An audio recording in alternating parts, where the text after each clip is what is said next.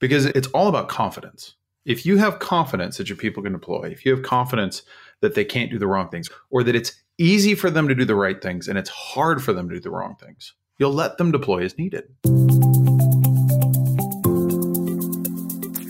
This is SaaS Scaled, the podcast where data meets action, with host Arman Shraki.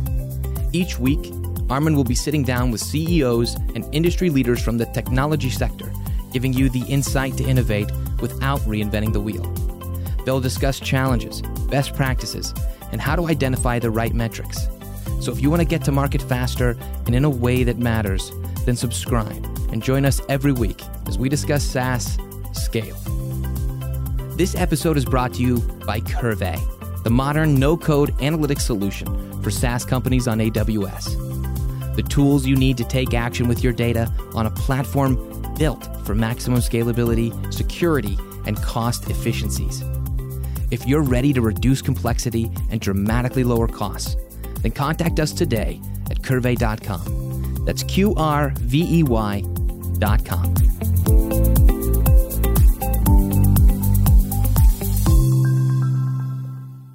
Hello, I'm pleased to have Nick Durkin as my guest at this episode. Nick is the field CTO at Harness, someone with a good business understanding as well as the technology, has been on both sides of on the equation, sometimes playing as an investor, sometimes on the business side, now on the product and architecture understanding. So that's perfect for this podcast that we are really talking to SaaS companies who want to scale and grow faster. And we are really talking to product brains in those companies and people who are really in charge of product strategy. That is the heart of any, SaaS business, essentially. So thank you very much, Nick, for joining us. Oh, thank you for having me on, Arman. I appreciate it, genuinely. Oh, thank you. You have been very much involved, and in current life, essentially even more, that you are essentially automating the automation. It's a new wave of bringing a new level of efficiency and, lowering the number of errors that can happen. So if you could, explain to us a little bit about that part, your experience. And in general, it's a free format. So I would encourage you to really share, your experience in any way that you think will help SaaS companies to grow and scale faster. Feel free to, even pose new questions for yourself and expand and get into some new topics if you would like. We are not really trying to really go down a very certain path. So whatever helps our audience, that would be great. Perfect. When we think about software delivery, right? We think about everyone's trying to go faster. Everyone's trying to reach velocity. And what's interesting is that we've all done this by expanding our CI tools, using open source technologies. And then what we find is that everyone runs into this huge problem, which is governance.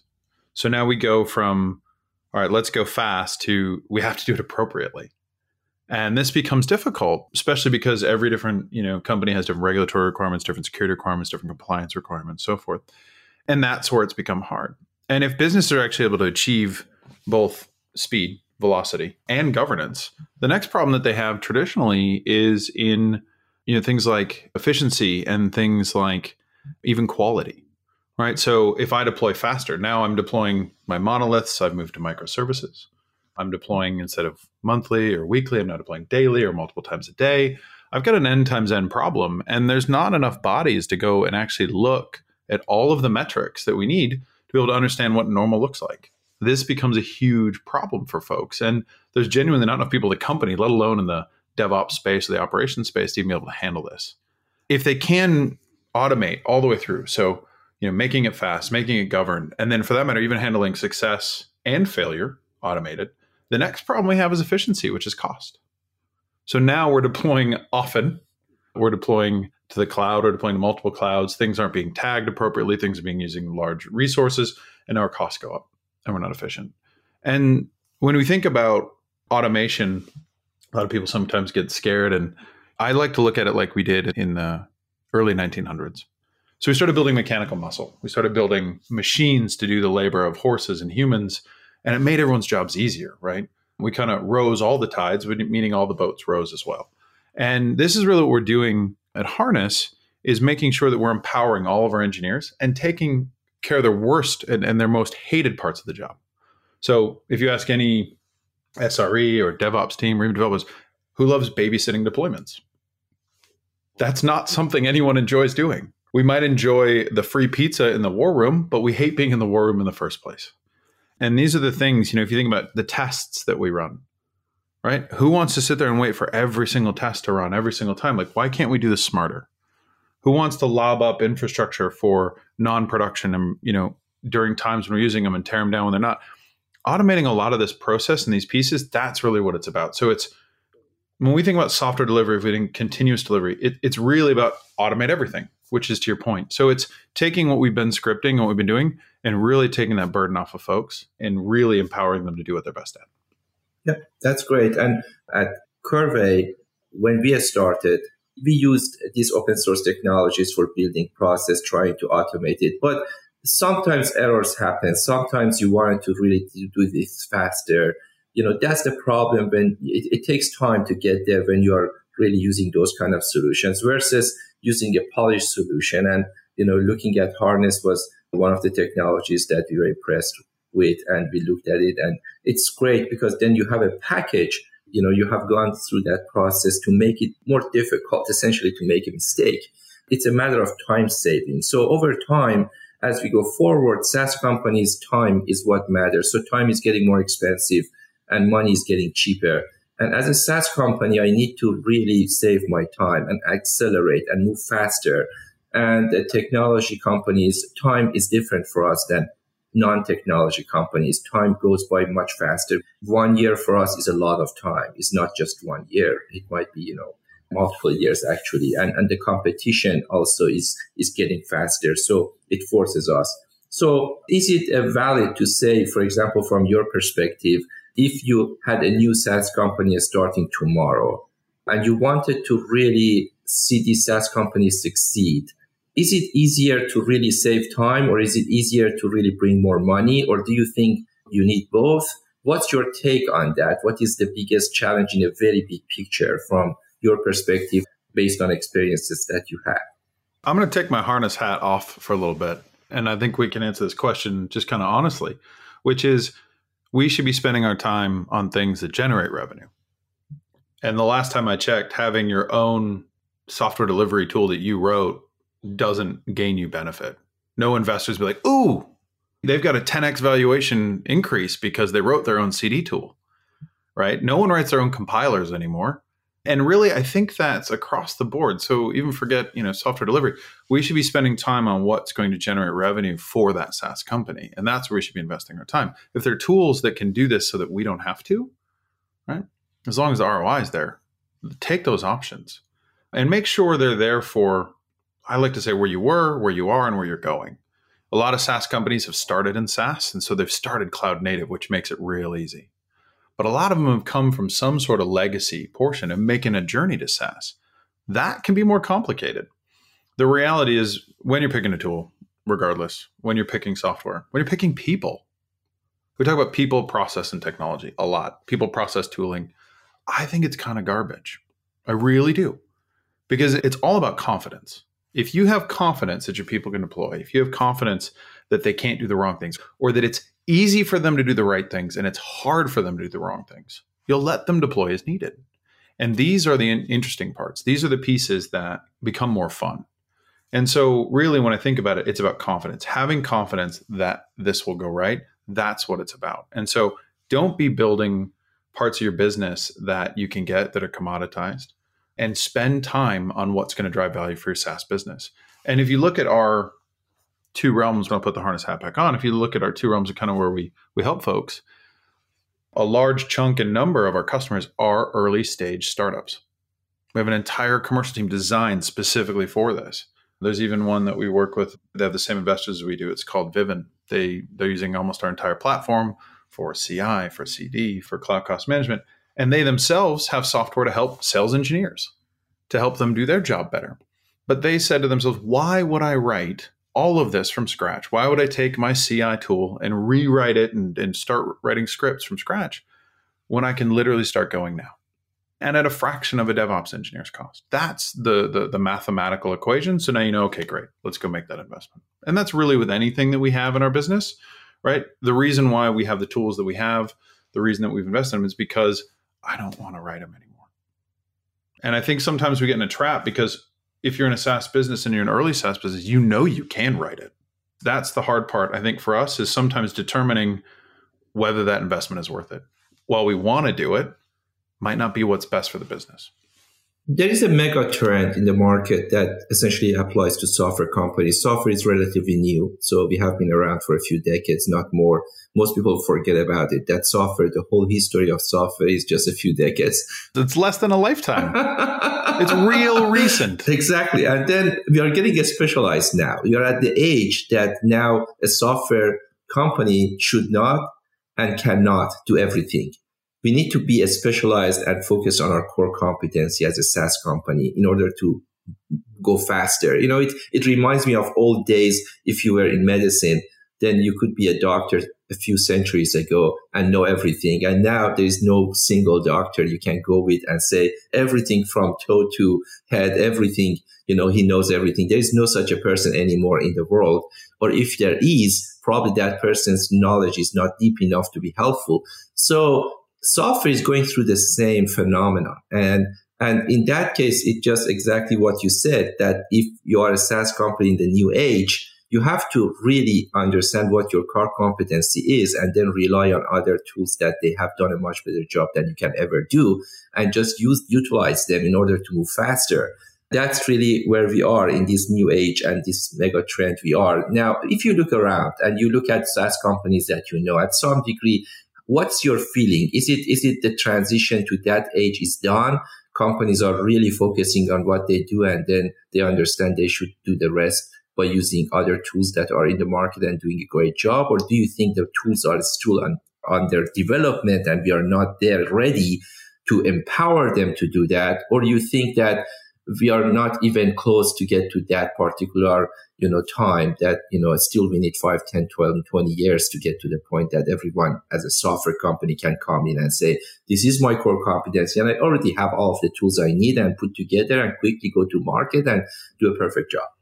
I think you've got a lot on that question, and I think we should unpack them all because they're great. I think the first one we should start with is actually where you talked about, if you think about a doctor today, like we're asking full stack developers, full stack DevOps, DevSecOps. Like if you look at some of these recs that go up on these websites, you're asking someone to know everything about creating the software, running it on the cloud, knowing the network, knowing the security. To your point, like we can go that path, but the reason I'm going to go to a very specific neurologist, right, for my neurological problems, or I'm going to go to different doctors for different reasons, is because we have specialists. And even in our companies, we have them. We have operators. We have folks that are working specifically on security and networking. And so I think to your point, what we haven't done a good job of today is bringing all of that together in one tooling. So we had CI for the developers, and they would build their artifacts. And we had operational, ARA or ARO, application release orchestration, or application release administration for operations teams. And we had security tooling for security teams. So to your point, we've all had that disparate place, and that's why we wanted to put them together. And the reason we created Harness 5 years ago now was because we saw this huge gap. And we also saw something that was interesting, which is we finally collapsed down on at least some centralized understanding of what applications are built on and what they run on.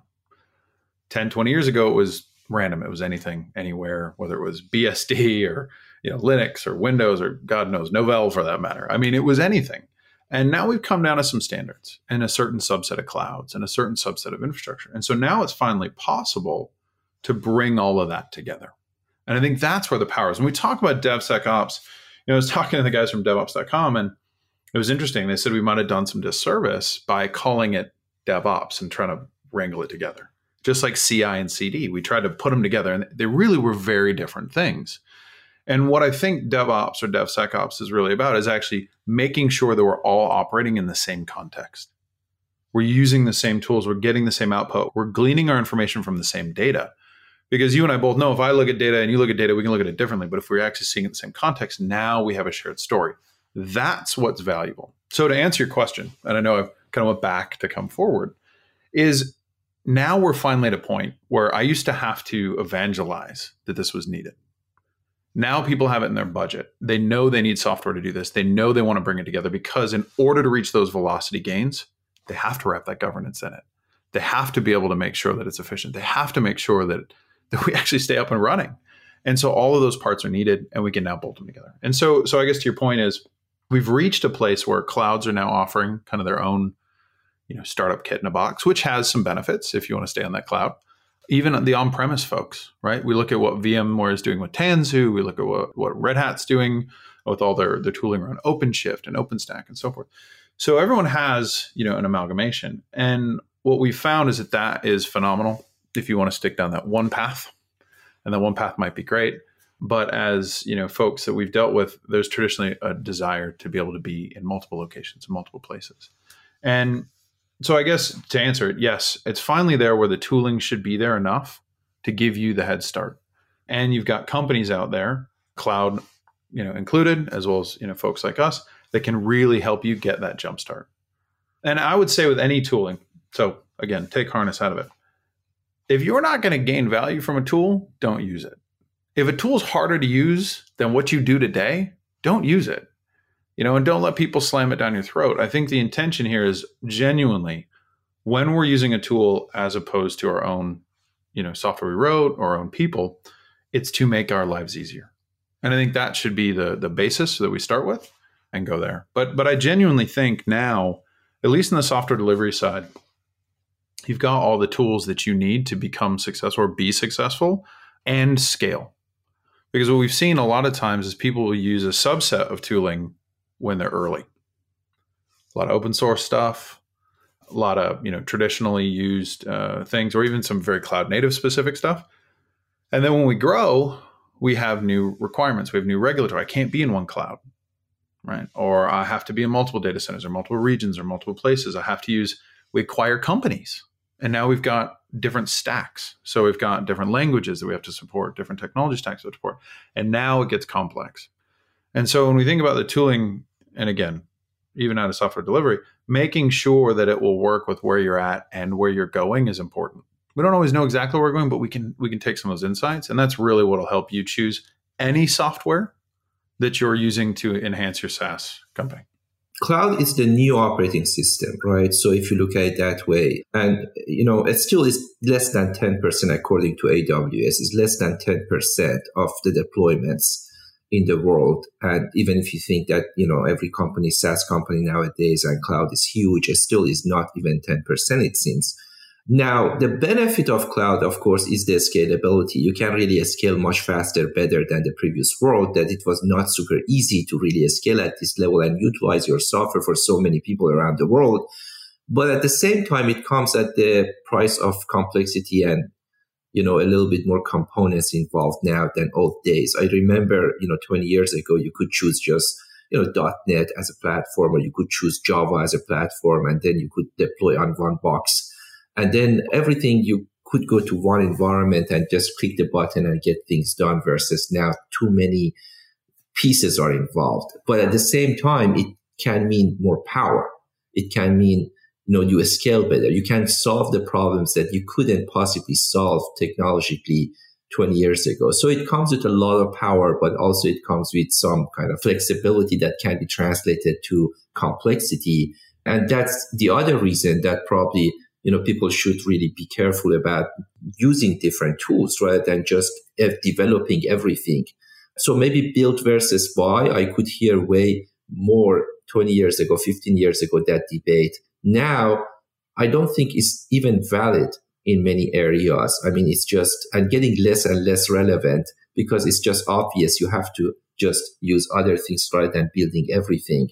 Is it your observation that in amongst companies that it's really the same equation that you hear less build versus buy kind of debates, and it's becoming more obvious and more clear where the right path is? And also, would you agree that we have more complexity compared to 10 years ago, for example, but we have more power and flexibility as well? I don't know if the complexity has actually gone up in the last 10 or 20 years. I think our options have increased. So what I mean by that is if I wanted new hardware, I had to order it. I had to wait for it to come in. I had to have it put in the data center. I had to install operating systems. I had only choices that my company gave me, right? I had packages I want on there, but it was only the ones my company. So I was limited as a developer. So I had the same options or similar options. I just wasn't given them. And now where, for SaaS companies, I see cloud being, a huge benefit is that barrier to entry, right? I can have a redundant, fault tolerant, highly available setup in minutes using the clouds. And I don't have to buy massive infrastructure. And oh, by the way, if I grow and my traffic grows, I can scale it up. And to your point, you talked about this small percentage that's in the cloud. I think you're 100% right. People are moving to different cloud offerings. And even the clouds are trying to figure this out because there's great workloads for the cloud that lend themselves astronomically well to this. And then there's ones that just genuinely do not. And the thing is they're even working on things like spot instance or looking at preemptive instances on Google, so forth. They're giving you ways to bring the cost down because they realize that unless we do it that way, there's no actual good way to do it. And so I don't know if the complexities have necessarily gone up. I think the availability to the developer is where we see it. On the second part of the question, we're talking about, okay, build versus buy. Well, what I would say, it's just moving up the stack. So we used to build our own compilers. No one would do that in their right mind, right? How many people are building their own CI tool from scratch? No one. And so as tools become available, become thorough enough to be able to solve problems, both in generic and specific, now we can start leveraging them. And so I think what we've seen over the last, in the history of computing and of software, is we've seen those larger and larger and more complex problems being solved by software, by tools.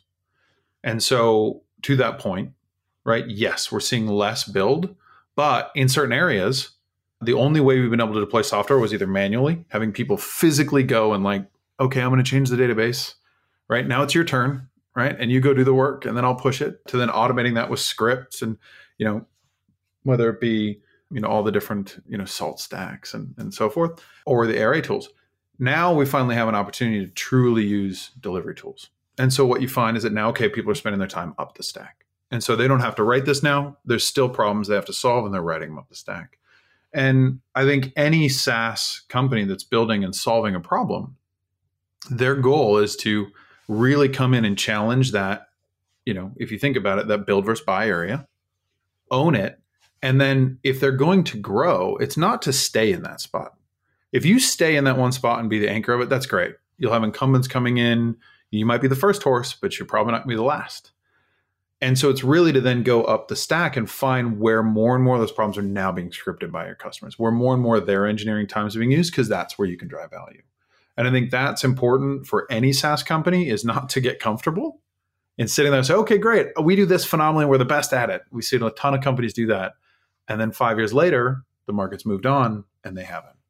And they don't have something to backfill. And I think that's extremely important if you're getting into the SaaS journey. It's, of course, making your first success, but then also spending equal, if not more time, making sure that we have, success into the future. Some of these new trends that come with the kind of cloud age, like serverless architecture and microservices and these kind of things, how do you feel about them? And how would you explain to a product brain, product managers and CEOs of software companies, SaaS companies, that this is the new way to go? If you are starting a SaaS company, definitely go that route and think about it more seriously than maybe most companies may think.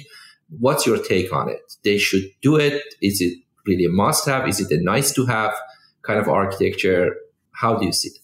Sure. I think if you talk to somebody from Netflix, they'll tell you it's the only way to go, which sounds great. I think when you talk to regulated industries, it becomes a little more complex, becomes a little more complicated. And I think what's interesting is a lot of people talk about microservices. And if you dig deep, if you answer honestly and intellectually honest, you'll find that most of them are so architected, still dependent on services, which really doesn't get us away from the monolith. We just have, different code bases we can go and chew at, but we're still deploying in that same complexity. And I think that's one of the things that people forget. They go, oh, great, I'm going to move to microservices so all my problems will go away. I'm going to deploy just this one app. So I only have to troubleshoot that one app. That's the only team that needs to be on the line when they deploy. They're the only one that's going to have to worry about it. And I think what we find often is that that's not the case. And that might be because of architecture. That also might be just because of how it's designed. Again, governance, compliance, right? It could be a ton of different reasons. But what we still find is that there's a lot of people that are getting affected by any given deployment. And that can cause tension. And this comes to that confidence piece, right? If you have tooling there that can guarantee that not only will it succeed, but if it doesn't succeed, it'll handle if it's failed. Now you don't have to worry about it. But if you don't have that, going to microservices can actually cause you a ton more operational headache. If we don't come up into the times like our software is with our operational processes, you'll be way behind. How do you then, you're doing quarterly, you're doing monthly, you're doing weekly. How do you get to multiple times a day? How do you get to 72 different environments? How do you get to random or ephemeral environments now? These become all the complexities that come with microservices that people forget. It's one of the reasons why Harness came into place was because they went, hey, I want to use the same resources I had to do my monthly deploy, but now I want to do 200 deploys daily. There's just not enough people. And so, serverless is great. I think of the cloud as somebody else's data center. I think of serverless as a pre-configured runtime that I can just go use anywhere I want. And it can be as I need it. And so what I see serverless being used for a lot is those base functions that are true microservices. True microservices. Phenomenal place. When people start architecting serverless infrastructure into their core applications and have it as a really dependent service across the board, now we get into the same complexities that we had putting it on a physical piece of hardware. And it has to be managed and it has to be, under the same scrutiny. So I think each one of these has its benefits, but don't go blindly expecting it's going to be easier, right? It might be easier to create. It might be easier to get off the ground. It might become more challenging to operate. And it's something that, if we're not aware of it, can hit you with cost later in areas that you weren't expecting. So I think we've seen a lot of folks that went from monoliths entirely to microservices. And in that break, they realized they don't have half the people they need to be able to actually work on the deployments. They've restructured their teams even, right? To add, a DevOps function inside every application team. Well, this gets costly and they're hard to find and the resources are hard. And so I think it's something to be aware of that phenomenal in concept. If done appropriately, amazing. If done inappropriately, can be more burden than you have today in your monoliths. So hopefully that makes sense. And I'm willing to have the debate on this too. It's not only my opinion here. No, that's great. That's great. That comes from experience, so it should matter. It's helpful when people with experience talk about these topics. And if I were a product manager or someone even starting as a founder, a SaaS company, this is one of the main topics I should pay attention to, because when you architecturally you decide on something, it's not possible to change it later on. It's not a feature that you can tweak and add and remove. It's really the architectural decisions you made day one, and you have to stick to it for a long time. So definitely something very important to pay attention to. I think you brought up something, though, in that statement that is important. We make decisions early on often, and we make them based on the information that we have at hand. And so one of the things that, I've always hated is people come in later stage to a company and like, why was this created? This doesn't make any sense. And it's not very beneficial to the company at all. The people who built this are probably pretty smart, and there's probably a really good reason they did it. And what I like to find is more of the understanding. I love to get into the why. Why was that done? And it might be a really good reason. It might be a horrible reason, like a customer singular asked for it, and so we did it. And that's fine too. But understanding the why helps you then understand how to get out of it. And also realizing that the decisions you do make, while challenging to change, sometimes they're worth it. And admitting to ourselves that we picked the right thing at the right time and it's no longer the right thing is not a failure. And I think oftentimes people will do that. They've hard picked a technology, they fought for it, they championed it. 2 years later, there's new stuff out. It's not that we made the wrong decision. 2 years ago, we made the right decision. Now we just have to determine what to do with it. And so I think if we go with the proper intent, every one of those conversations can be done appropriately. We can all leave learning something good. If we don't do it with the proper intent, you can upset the people who've been there the longest, who have the most understanding of the product, and you can really make a hostile environment. There's tons of knowledge from a lot of people. Sharing it, I find, is actually, because most of these engineers are working together, we all have expertise, right, in certain areas. And so making sure we do it together, I think, is extremely important, and creating an environment where we can have that positive intent. And I know that sounds stupid, but it's extremely important. It's retention of engineers. It's also extremely great for collaboration. Products are not good if it's just my ideas and mindset. We've got to take from customers, from prospects, from other engineers, from other expertise to really bring in, to make the best product. Great point. No, great point. Definitely. Too often we think about product, technology, all of these tools, and we think not enough about people. At the end of the day, people are behind everything. And if we are not thinking about that in a good way and comprehensive way, we may miss many of these points. So regardless of which tool, process, technology we choose, first we need to cultivate a good culture, as you say, collaboration, cooperation. People trust each other first before we start a project. If there is no enough, trust in the team, nothing else would matter, because that confidence that you just said. This gets to the confidence. This is it. It's confidence. So how do you breed that confidence? And it can be confidence in people, confidence in tooling. That's why I said it's about confidence. And I think it's something that sometimes when people scale, so you look at these SaaS companies, they'll build, they'll do something great, they'll get a ton of investment, and now we grow. And I've been in startups where that culture becomes toxic. Because I got a whole set of new people coming in telling us how everything was done wrong, which is great, except for the reason they have a job here is because of those people did something in order to get off the ground, which is, to that point, maybe even a different skill set and a different set of needs. Sometimes we build for an MVP, not necessarily with production in mind. And while that might not be the right thing, it's the thing that got us funded or the things that move things along. And that's why I think, making sure that we can step back and say, you know what, we made a decision for the right reason when we did, and it's not now. It's hard for an ego, but it's great for a company. And it's great for the product. It's great for the valuation of the company. Because if we can be honest about it, then we can move forward. Fantastic. Before I end this episode, I would like to ask you if you have any particular book that is your favorite or you have been reading it recently you want to share with the audience. Sure. It's funny. I go back to some of the old ones. In fact, our blog, we just put out a whole thing on kind of all the DevOps to-dos, like who to follow, all the books to read. And it's got the Accelerates, and it's got the Phoenix Project in it. And I think those are, kind of great things if you're getting into this. I think another one, and this is again going to be around teams, if you look at The Advantage by Patrick Lencioni, it really helps people craft teams, which might be the most complex thing that you have to solve. It might not be the software. It might be the teams.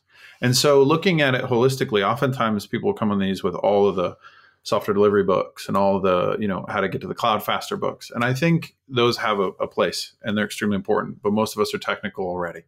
And I think working on the aspects that are not our strengths is good as well. So that's one that I like. I've got a ton there as well. But I think The Advantage by Patrick Lencioni is a good start for teams. Fantastic. Thanks again, Nick, for joining us. I appreciate your time. Hope to connect later and having you on other episodes as well. We wish you luck and great success. I genuinely appreciate the opportunity to come on here and would be glad to do this again. Thoroughly enjoyed it. And whatever we can do for you, absolutely glad to do it. So thank you again and have a wonderful one. My pleasure. Thank you for listening to SaaS Scaled with Arman Eshraghi. For show notes and any resources mentioned in today's episode, go to SaaSscaled.com. If you're enjoying our show, give us a 5-star review and share on LinkedIn. And be sure to subscribe for any updates on future episodes. Thanks for listening. This episode is brought to you by Curve, the modern no-code analytics solution for SaaS companies on AWS. The tools you need to take action with your data on a platform built for maximum scalability, security, and cost efficiencies. If you're ready to reduce complexity and dramatically lower costs, then contact us today at curvey.com. That's QRVEY.com.